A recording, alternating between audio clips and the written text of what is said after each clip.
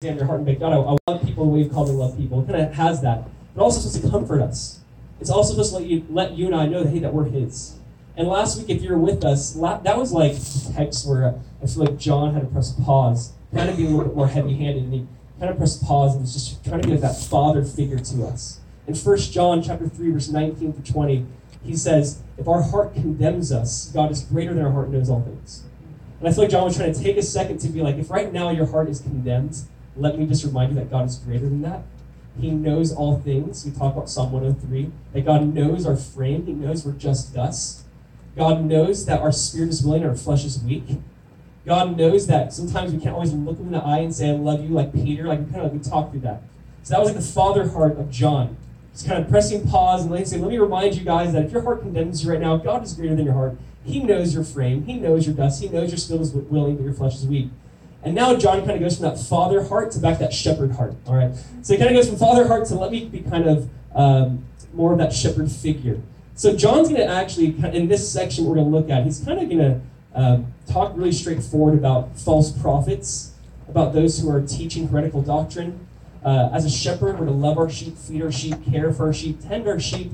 Sometimes we're supposed to rebuke our sheep, but also as a shepherd, you're supposed to shoot wolves. And that's what John's kind of doing here. So John's like, let me now shoot the wolves that are coming into the church and preaching bad doctrine. And so I want you to see John kind of goes back and forth from that tender father figure, beloved. He says over and over again, beloved. And then he says something really painful. He goes from that father figure to that shepherd figure. And so he's going to call out some bad doctrine. He's going to call out some people in the church who probably aren't the best influence on the early church. And so I just want to read this section. We're going to be the last verse of chapter 3. And then look at chapter 4, verse 1 through 6. So 1 John chapter 3, verse 24. We'll start there. We ended there. 1 John chapter 3, verse 24. We'll read this and pray. John writes, now he who keeps his commandments abides in Jesus, and he in him. And by this we know that he abides in us, by the Spirit whom he has given us. Beloved, do not believe every spirit, but test the spirits, whether they are of God, because many false prophets have gone out into the world. By this you know the Spirit of God. Every spirit that confesses that Jesus Christ has come in the flesh is of God, and every spirit that does not confess that Jesus Christ has come in the flesh is not of God. And this is the spirit of the Antichrist, which you've heard was coming and is now already in the world. You are of God, little children, and have overcome them, because he who is in you is greater than he who is in the world. They are of the world. Therefore, they speak as of the world, and the world hears them. But we are of God. He who knows God hears us. He who is not of God does not hear us. By this we know the spirit of truth and the spirit of error. Let's pray, and we'll look at this more in depth. Father, again, we thank you that we can study this. I know this is so much more than even just something that was written to a church 2,000 years ago. It's written to our church, the church. And so, Lord, speak to us, God. What influences are there in our day that are coming into the church? God, I ask that you'd speak to us, that we not be ashamed of the gospel, that God, we not be ashamed of your great grace, your great love, and this great grace that pushes us towards a life after you, Jesus. So God, I ask that you just speak to everyone in this room, myself included. God, that we would hear your voice tonight. That God, there's so many outside voices trying to speak into our lives. We just want to hear from you. So speak to us, move in this room in your wonderful name, Jesus. Amen. It was my senior year of high school. I was in my apologetic class. I went to Calvary Chapel, Costa Mesa High School, CCHS, Calvary Chapel High School. It was like the first Calvary Chapel High School. And we had an apologetic class that's basically like a how to defend your faith class. So senior year, I don't know how to do it in other Christian schools, but they had a class on how to defend your faith.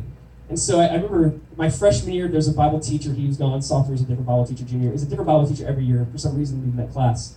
So we had a new Bible teacher that year. He's an interesting guy. He actually wasn't there this day, but we had a substitute come in.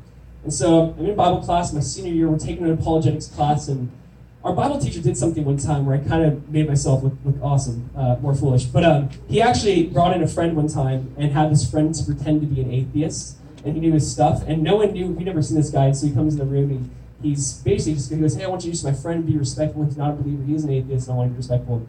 And so that didn't go great. So this next time around, we had another guy come into our class, the substitute. And this guy ended up pretending to be an atheist. He ended up saying, hey, I just came I'm a Christian. We're like, you got us.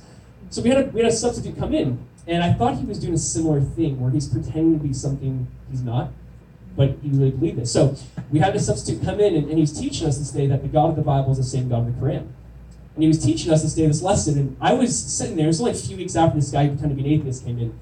And I was sitting there listening. I'm like, okay, I get it. The Bible teacher's sick, and so he calls in a sub to play, a fake guy again. And so he's teaching us that the same God that we worship in the Bible, the same God of the Quran, is the same God of anyone that you call God is the same God. We just have different names and titles. And he's teaching this for a while, and I go, oh my gosh, wait, this guy's not kidding. He really believes this. And so he's teaching our class this, and this is the substitute teacher teaching our Bible class. And I remember, nothing like Korea was not by any means some Bible genius, but I remember the kids in the class were like, yo, say something. And I'm like, no, like this guy has to be kidding. I'm like, no, he's not kidding. I'm like, I'm not going to fall for it this time. So they're like, say something. And the whole time, it's kind of one of those things, right? I had so many emotions, but nothing could come out. You know what I mean? We were like, where do I begin? But he was adamant. He was actually a track coach that ended up teaching as substitute Bible. That's probably a big way. I don't know. But that's what he did. He came in. That was his last year teaching at our school. It really was, and our Bible teachers last year. But he came in teaching this, and I remember I so badly wanted to say something, but I kind of had that frustration, but I don't know where to begin. I mean, this guy was a nice guy. I knew him. I remember seeing him around, talking, making small talk. Really nice guy. And yet he was genuinely teaching heresy. And I don't even want to begin, I don't know where to begin on that. That's not the topic of how we don't worship the same God. He was genuinely teaching heresy, and I don't want to use that word lightly. That's a heretical thing he was teaching us. That's a damnable doctrine that he was teaching us. And it's one of those things where, again, we have to discern as a church, when someone shares something that's different from us, is it heresy? Is it just different opinion? Is it on a major doctrine? Is it on a minor doctrine? How do we as Christians respond to this? What's our approach? Let's just be honest. There are true prophets. There are false prophets. That's the whole point of 1 John 4, 1-6. There are people who hold a Bible, they're teaching God's word, they're teaching God's word. There are people holding a Bible, teaching God's word, but they're not teaching God's word. Something else is coming out. And John is trying to warn us of those people. And they might use the same terminology. They might say similar things. They might have a big following. There might be people who listen to on podcasts or on TV. They might have a big platform. But again, he's saying there are some people, just because they hold the Bible doesn't mean they're speaking the Bible. Just because they're talking about Jesus doesn't mean they're talking about our Jesus. I have some quotes for some pastors in America that I just wanted to throw up on the screen and not give their names, but just some things that genuinely have been said from the pulpit to people, so I'll throw these up here. One pastor wrote, "We liberal clergymen are no longer interested in the fundamental modernist controversy. We do not believe that we should even waste our time engaging in it. So far as we're concerned, it makes no difference whether Jesus Christ is born of a virgin or not. We don't bother to form an opinion on this subject." This was a genuine believer, or not genuine, this is a guy who claims to be a genuine believer. Pastor says it doesn't matter whether or not Jesus was born of a virgin. Big ministry in the Virginia area. Another pastor writes, "We have closed our minds to such trivial considerations." Oh, the same thing. Nope. Here we go. "We have closed our minds to such trivial considerations as the question of the resurrection of Christ. If you fundamentalists wish to believe in that nonsense, we have no objection. But we have more important things to preach than the presence or absence of an empty tomb 20 centuries ago." Someone who genuinely gets up on a pulpit every Sunday, this guy needs to get a new job, and says, it doesn't really matter if Jesus rose again or not, it doesn't really matter if the grave is empty or not. When Paul says in 1 Corinthians 15, hey, if Christ is not risen, we're the most pitiable. We're the most few. We are wasting our time if Christ is not risen. That's what Paul says. This guy says it really doesn't matter. We are here. In the base, they're teaching morality. They're here to teach good rules, good ethics, how to raise family, that, etc. This is more common probably than we think, right? And this is not something I'm trying to freak out the church, but this is something we should be aware of. We should care about doctrine. We should care about truth. There's a pastor named Adrian Rogers, and he had a really good quote on this, and I preached this guy, old school guy. He wrote, and I think I wrote the same sentence twice, forgive me. "Now the devil had rather get you to believe a wrong thing than to do a wrong thing." And it says it again, so forgive me. Why? He says, because the thought is the father of deed. Listen, the thought is the father of deed. If he can get the wrong thoughts into your mind, then he doesn't have to worry about the deeds. The thought is the father of deeds. It really does begin with a thought. Again, we can know people by their fruits. Good theology, good belief in Jesus should lead to a good lifestyle reflecting that. That is true. But even if they have a good outward fruit, doesn't mean they always have good theology. This is kind of the point of 1 John, right? John is basically saying, this is what you need to believe about Jesus to be saved, and this is how you need to love.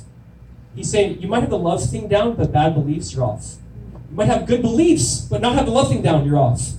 He's trying to call off both. He's trying to call out both sides to this. A proverb that kind of speaks into this a little bit is Proverbs 23:7. Maybe you've heard this, it's kind of a little phrase. Proverbs 23:7, for as a man thinks in his heart, so is he. As a man thinks in his heart, so is he. We have to agree that doctrine does matter. We have to agree that teaching does matter. People who do say, and I think I mentioned this a few weeks ago, people who do say doctrine doesn't matter, you ask them, is that your doctrine? Right? And someone's like, oh, doctrine doesn't matter. Like, that's a really strong belief you have about beliefs. Beliefs matter. They obviously matter. They obviously matter. Maybe you've heard it put this way, and I love this saying about son of thought.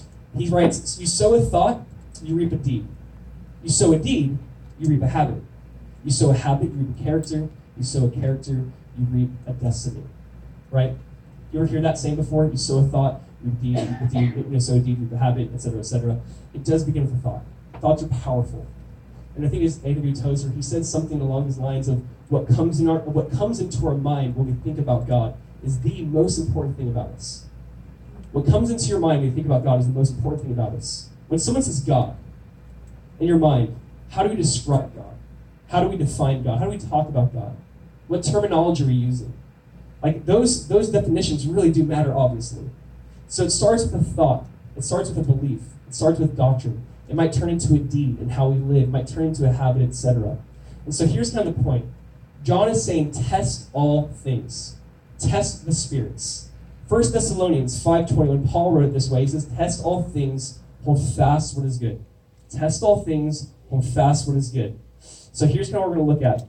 So we're just going to talk about testing the spirits, testing false doctrine, testing false prophets. What does that look like? What does that mean? How do we not become also really uberly weird about it?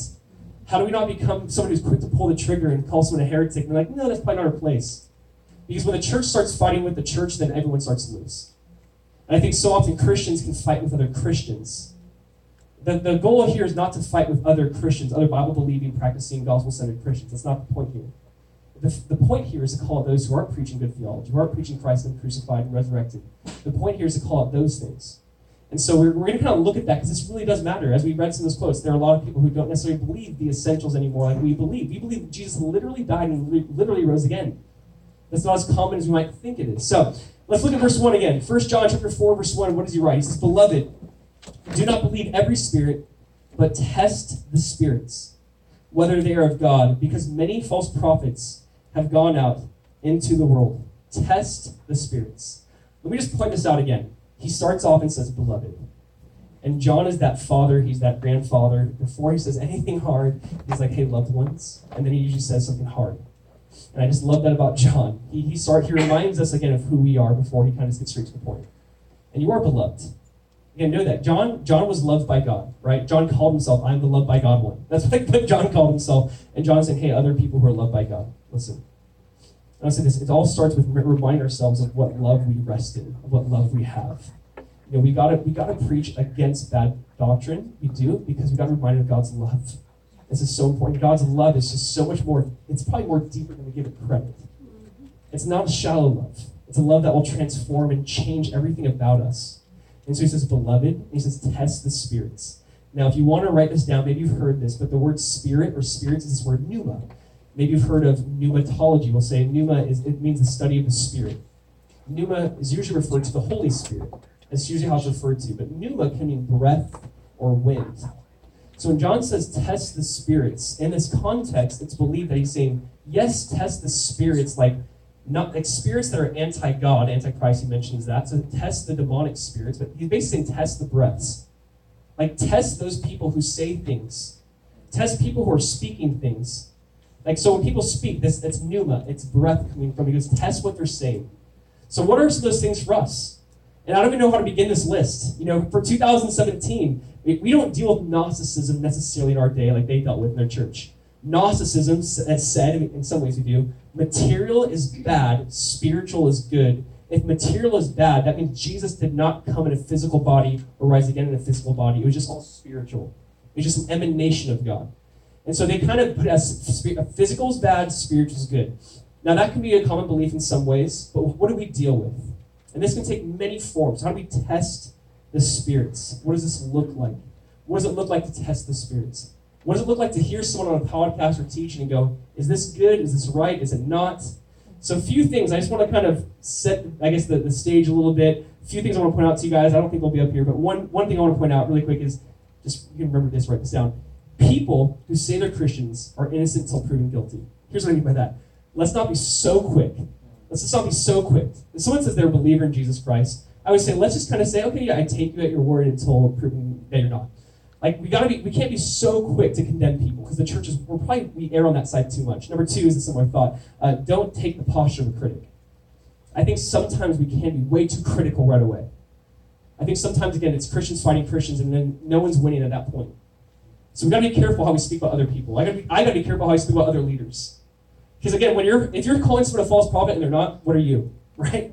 So we got to be careful how we speak about things and how we speak about other leaders and teachers. So a few just ground rules, that's what I'm trying to go over. Number three, do real research on someone's current belief. You see that? Do real research on someone's current belief. All right, not maybe a past, but do real research on that. I had someone recently send an article about a pastor who I personally love and adore, and I've probably read over 10 of his books, and I read his sermons every week, and I love this guy, you probably know what I'm talking about. But someone sent me an article about why this pastor is basically the biggest heretic alive.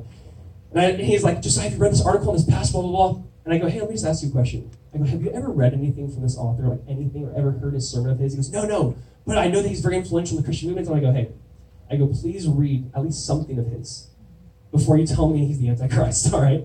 I'm like, please just read something. This is one of the top 3 guys I would like highly endorse, and I think what this guy's doing today is great in the church. But it's funny how he just found an article. I'm like, where'd you find it? He's like, I Googled it. I'm like, okay, please do real research. All right, just because you find it on the internet obviously doesn't mean it's real. And also, I'd say this, on their current beliefs, there are some people who held some bad beliefs in the past, and they've changed. They repented of that. You know, I'll say something we should be aware of in the church. It is someone's perspective of the Trinity. There are some guys on TV, they don't believe in the Trinity as you and I know it. That we worship one God who eternally exists in 3 persons, Father, Son, Holy Spirit. All right, there's a belief called modalism. Don't need to fully get into that. But they believe there's one God, and he expresses himself in 3 different persons, the Father, Son, and Spirit. So not that there's 3 individual persons, but that God will take on different forms. That's called modalism. We would say that's heresy. There are guys who believe this and are on TV teaching. So I'd say be familiar with certain things like that. We should know where they stand on the Trinity. We should know where they stand on who God is and how you define God again. And I'll say this, there are guys who believe that and they've repented of that. They realize, oh my gosh, I just grew up in that movement and I never really looked in the scriptures and I'm sorry and I repent, forgive me. And what we should do is forgive them at that point in time, right? So there's just some of those things. I think what is someone's current belief? And do real research on those things. Number 4, before you test the spirits, test your heart. There's a side of it for us where we actually need to look at our own selves and be like, why am I so prone to pull the trigger on someone? I've had to do that in my own life. Like, God, why am I so quick to condemn someone or something or some movement before I really even just, is it pride, is it ego, is it they're not my thing, they're not my group, they're not, like what is that? In some ways I think we need to test our own spirit, our own heart in that way. And here's something I want to point out. There might be times in people, let me just say this, just because we hang out with someone with a different belief system, but they're still a brother and sister in Christ, does not mean we're endorsing them. Can I say this? Jesus hung out with a lot of people, but that did not mean he endorsed them. Okay? My point is, if you ever see, when I was in California, I was living in California, I don't know how this even happened, but I was like 20 years old, 19, 20 years old, and I was asked to speak at this church. Now, this was not a church that I feel like I would normally be asked to speak at. This was more like a prosperity church. They didn't really focus on sin. They didn't teach the Bible, nothing like that. But I was asked to teach there. Now, there's some people that say, don't go and teach there because you're endorsing them if you go and teach there. The way I looked at it is, no, they're asking me to come teach. I can come in, I can actually give a Bible study. I can talk about sin and salvation, heaven and hell. I can come in and kind of redeem. Maybe they can go, oh my gosh, that's what it's like to go through the Word of God. Like, so in my mind, it's not that I'm going to run away from them, but how can I go in to help transform it? Do you know what I'm saying? Now, I think there's a side where some people say, no, by doing that, you're endorsing. I'll say, Jesus hung out with a lot of people that I didn't endorse, but he befriended them. And I say, church, we can get a lot better at hanging out with people that have different views than us. We can actually befriend them and not endorse them. We can befriend them and not say, I agree with their lifestyle. I actually think we as Christians should have more friends that are very different in lifestyle than us. Jesus was really good at that. So we just got to be careful in our hearts not to become overly critical or, oh, you're hanging out with that group of people? Like, what is that? That is a born-again brother or sister in Christ. We're like, man, I can't believe. So we have to be careful. Again, you know this, we want to say some of these things just to be clear. We should rather be known for what we're for than what we're against. We should be more known for being about Jesus Christ and the cross and him dying and resurrecting and the church, the global sea church. Like, we should be more known for what we're for than what we're against. We want to be a pro movement, not an anti movement. Like, we're against this, we're against this, we're against this, we're against this. Well, what are you for? Well, let me tell you what we're against. Like, no, we got to avoid that. What are we for? So we want to be a pro movement in that sense. I put it this way: you can make a point to people, or you can make a difference. Right? Like, you can actually try to make a point and prove them why you're right. Or you can get to know them, befriend them, love them, serve them, hear them out, express your position on something. I'll say this: it is okay if people have different views than us on ecclesiology and how the church should be ran or how it should be done in that sense. And if it's heretical, let's talk about that. But if it's not, let's have it be an open-handed thing, not a closed-handed thing. We'll talk more about that. All right? So we see this idea of testing the spirits, not endorsing them, being pro. So three simple tests I see in this text about how to test the spirits. All right, and you can kind of see this. It's the word test or the Bible test. He who hears us, verse 6, right? He who hears us is of God. So the word test, the Bible test. You have the Jesus test. He's going to talk about how do you define Jesus? And then you see the Spirit test. He's going to talk about the Holy Spirit, verse 4 and 5. So these different tests. So let's read verse 6, just so I can kind of bring it together. Verse 6, let's read that. He says, "We are of God. He who knows God hears us. He who is not of God does not hear us. By this we know the spirit of truth and the spirit of error."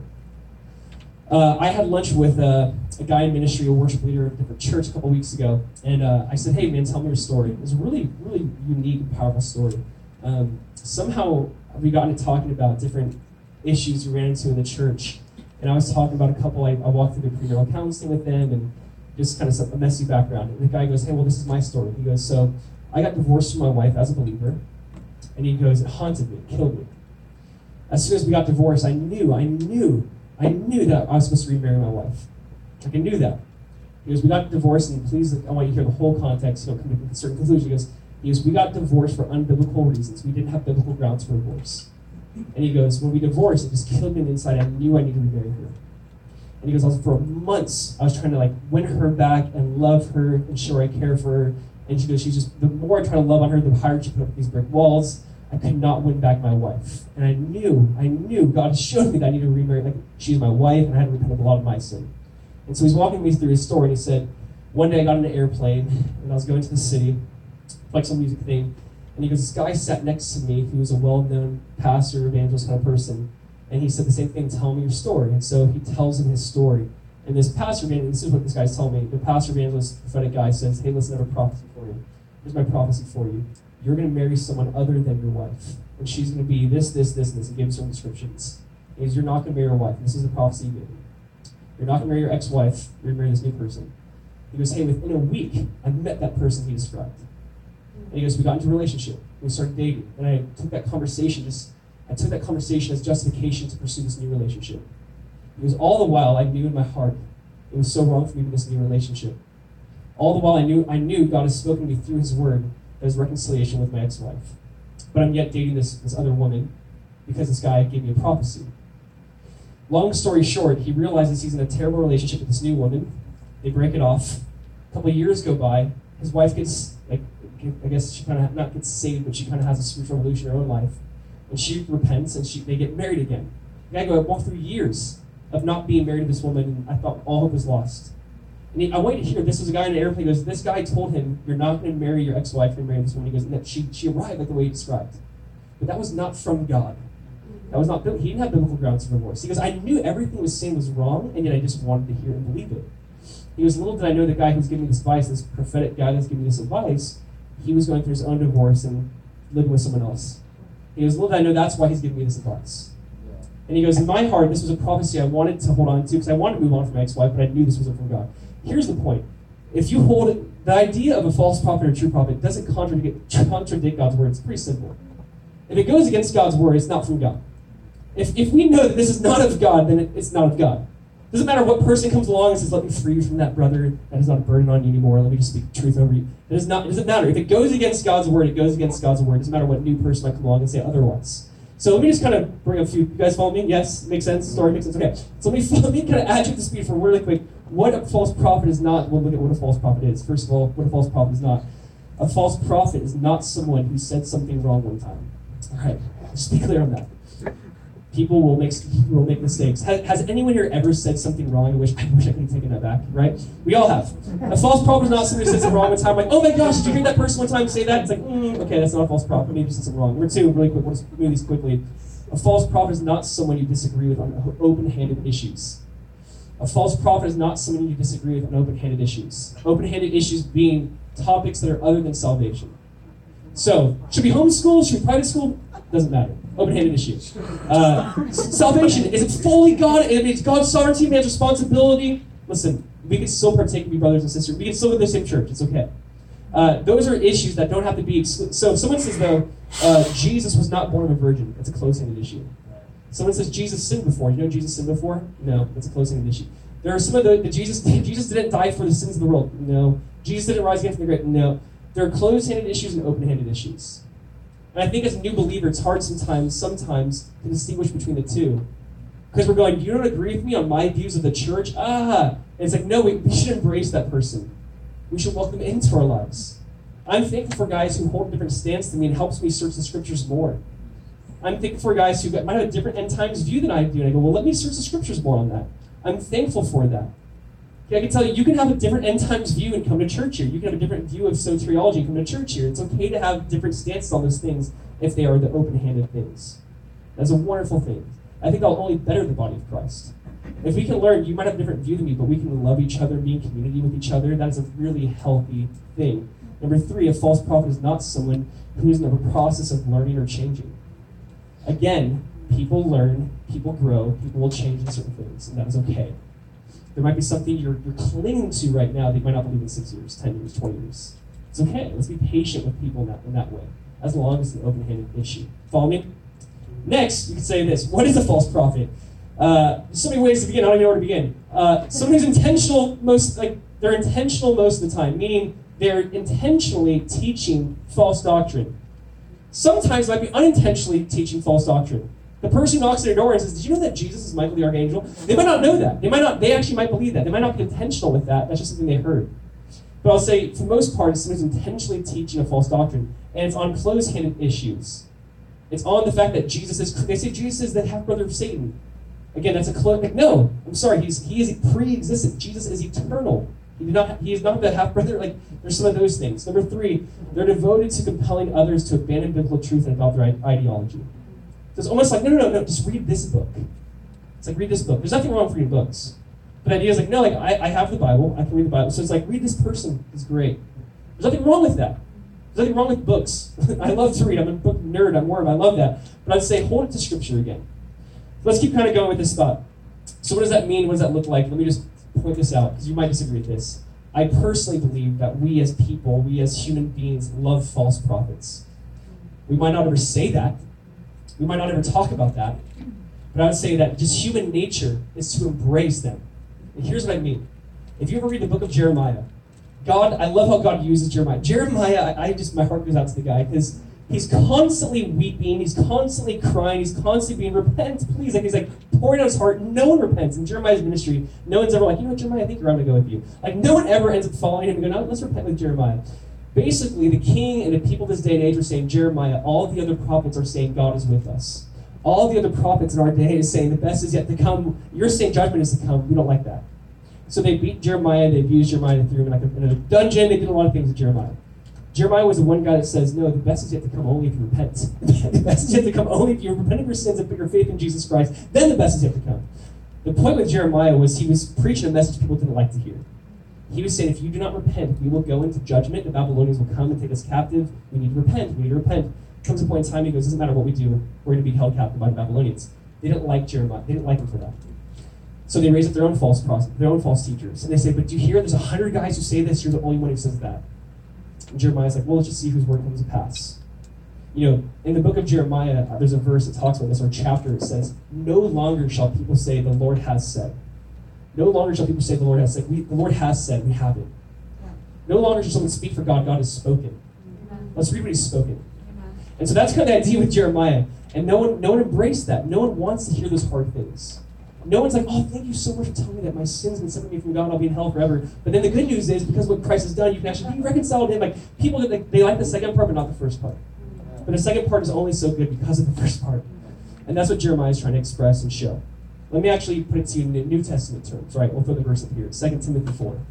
2 Timothy 4 says, "For the time will come when they will not endure sound doctrine, but according to their own desires, because they have itching ears, they will heap up for themselves teachers, and they will turn away their ears from the truth, and be turned aside to fables. But you be watchful in all things, endure afflictions, do the work of evangelists, and fulfill your ministry." Paul says this to the church, the last letter he wrote before he was taken to be beheaded. Paul's like, guys, we're gonna raise up a generation of false preachers and teachers, people we want to hear to say things that we like to hear. He goes, but you fulfill your call. You do the work of evangelist. You fulfill your ministry.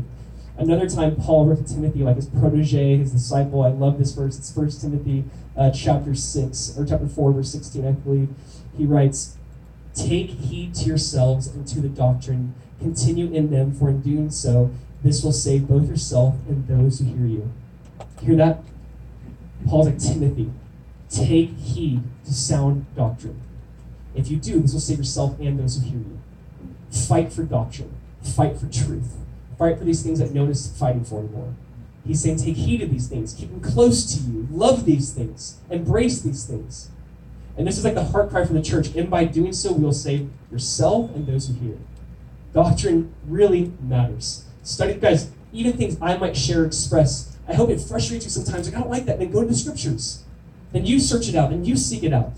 If you guys remember in Acts 17, Paul he's ministering to all these different cities. He was in Thessalonica. They hated Paul. They chased him out of their city. Paul ends up in a city called Berea. Remember the story of the Bereans? Paul goes this. He preaches the gospel to them. And I love this verse, Acts 17:11. It says this, "These," we're speaking of the Bereans, were more fair-minded than those in Thessalonica, in that they received the word with all readiness and searched the scriptures daily to find out whether these things were so." Isn't that good? They go, they actually hear the word of God. They're like, is this really in the Bible? Let's search this out ourselves. Did God really say this? Let me seek it out. Let me not just take it all at face value. Let me look for it. If there's one thing that we can produce within all of us, it just produce students of the word. Those who love the word. Those who study to show themselves approved unto God and work but need not be ashamed, rightly dividing the word of truth. If we can produce within us that heart of, God, I just want to know you. I want to know you so I can make you know better. I want to know you so I can introduce people to you, God. And I think we just have such a powerful thing happening within our circles. So if we have this Bible test, we have the Word of God test. Hold it to the Word. Be the Bereans. Be those who hold it to Scripture. Just because a prophet says, I have a prophecy for you, does not mean it's from God. Be aware of that, like Jeremiah. Next is the Jesus test. The Jesus test. Look at verse 2 with me. The Jesus test. Verse 2.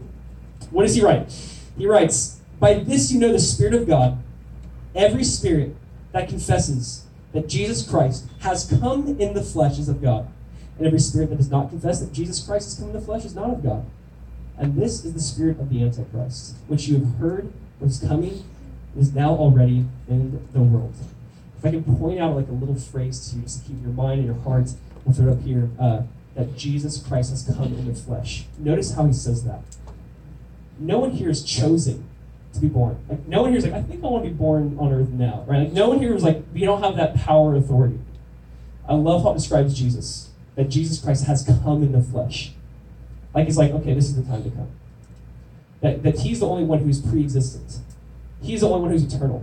No one ever made Jesus. Jesus has always existed. He is God. In the beginning was the Word was with God, the Word was God, and the Word became flesh and blood. Like, the idea is Jesus has always existed. And I want you to see this. There's a difference between us and different beliefs. We say that God became a man. Other belief systems will say men can become gods. Mormonism will say, listen, if you do it your way, you can actually maybe be your own God on your own planet, populate forever. You're like, that sounds awful. I'm a woman. I don't ever want to do that. Like, but they have their own sayings, their own beliefs. You can become a God. But for Christianity, it's God became a man. And he has come in the flesh. Again, he's being specific, speaking of his deity and his humanity. That Jesus is fully God and yet fully man. It's an important truth about Jesus. It's an important truth about Jesus that throughout centuries, councils have come together and said, we must fight for this. We must fight for the truth that Jesus is fully God and fully man. And we can't be exclusive to either one. You can't deny that he's fully man. That's heretical to deny he's fully man. It's heretical to say he's only fully God. It's heretical to say he's only fully man. You must embrace both. That Jesus Christ has come in the flesh. That his God became a man. Both are necessary. Because anything else is antichrist. And we know that the spirits are in the world. Now, what does that mean as we talked about? I won't go into it because we did that teaching a few weeks ago. But antichrist can mean against Christ or in place of Christ. It does not just mean you're against Jesus. It means something or someone might try to take the place of Jesus. Some belief system might try to redefine Jesus. I think in a church we can redefine Jesus.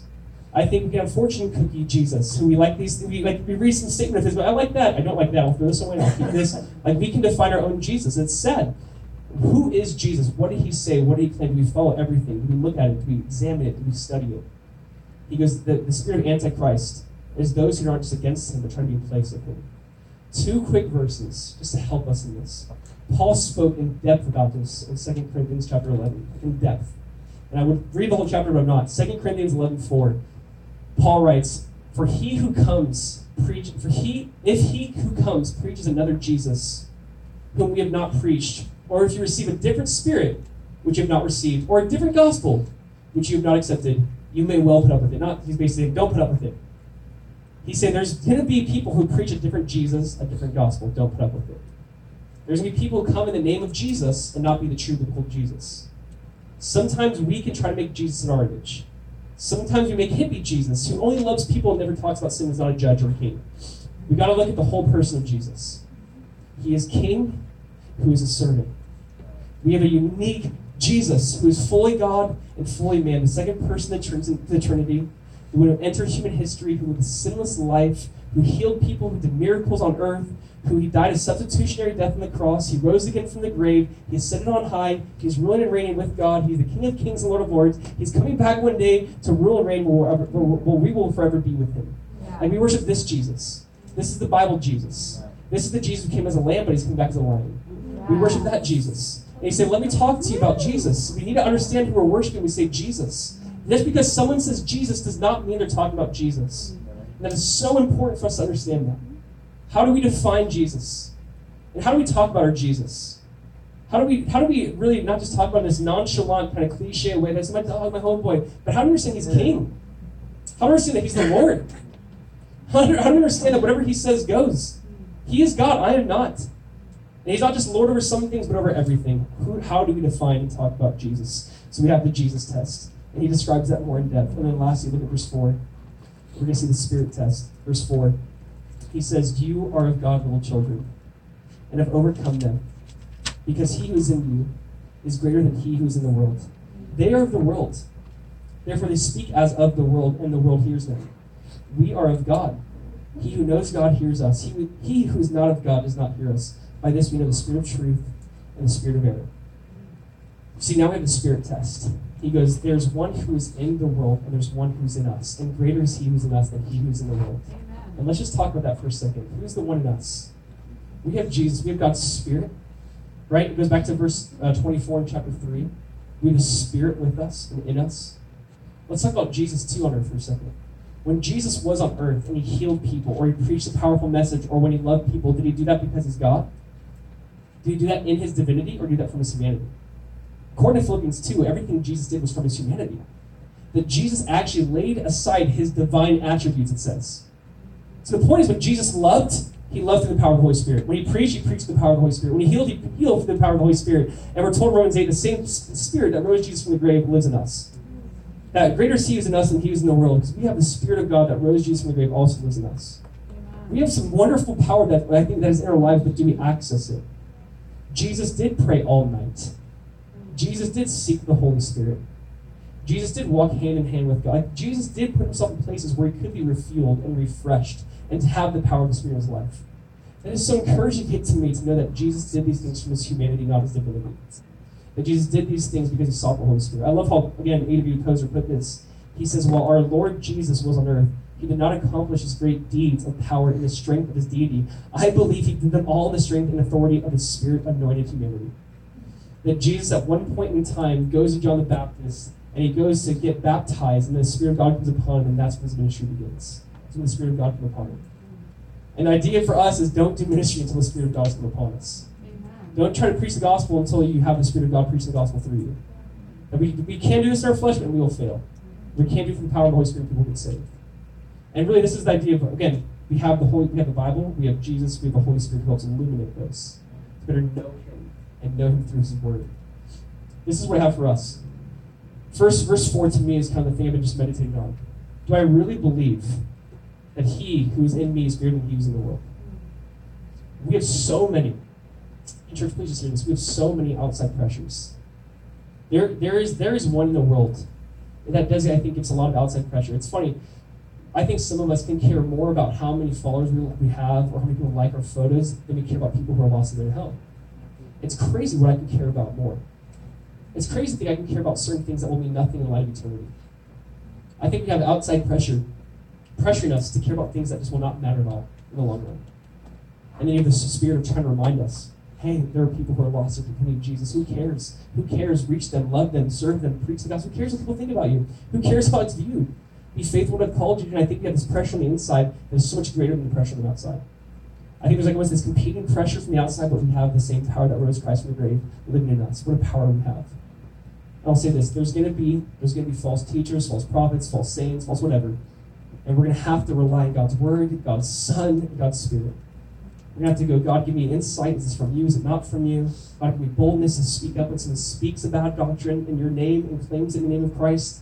Give me the power to speak up against that. There will be times I'll have to rely on a source that is way greater than us in that. So, church, I mean, it's interesting, this text. It's basically speaking against false prophets, false teachers, and saying, but guess what? You have God's Spirit in you. And greater is he in you than he is in the world. So let's believe that. How do we not just hear a Bible study and walk away and go, that's okay, or that was good, or that was, how do we just believe it? Whatever we read, what if we just said, you know what, I believe that. Like whatever, I was just talking to different friends, I would say, there's a side of us where it's like, who cares if you read the Bible?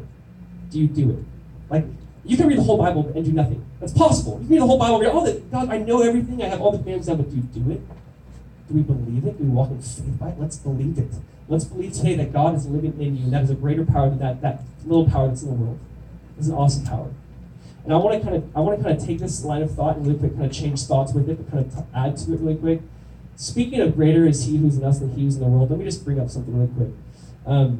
November is like Orphan Awareness Month. That's kind of like this, that's kind of, I guess, we try to have time to like be aware of that. I want to share something really quick with you guys. My wife and I both work at 4Kids in South Florida. I know I'm called to do this. I'm called to preach the gospel, make disciples. I want to give myself entirely to this. Obviously, we have to pay the bills, right? It's a job, but to be honest, working there and being involved with it years ago at his caring place, who's still involved in that.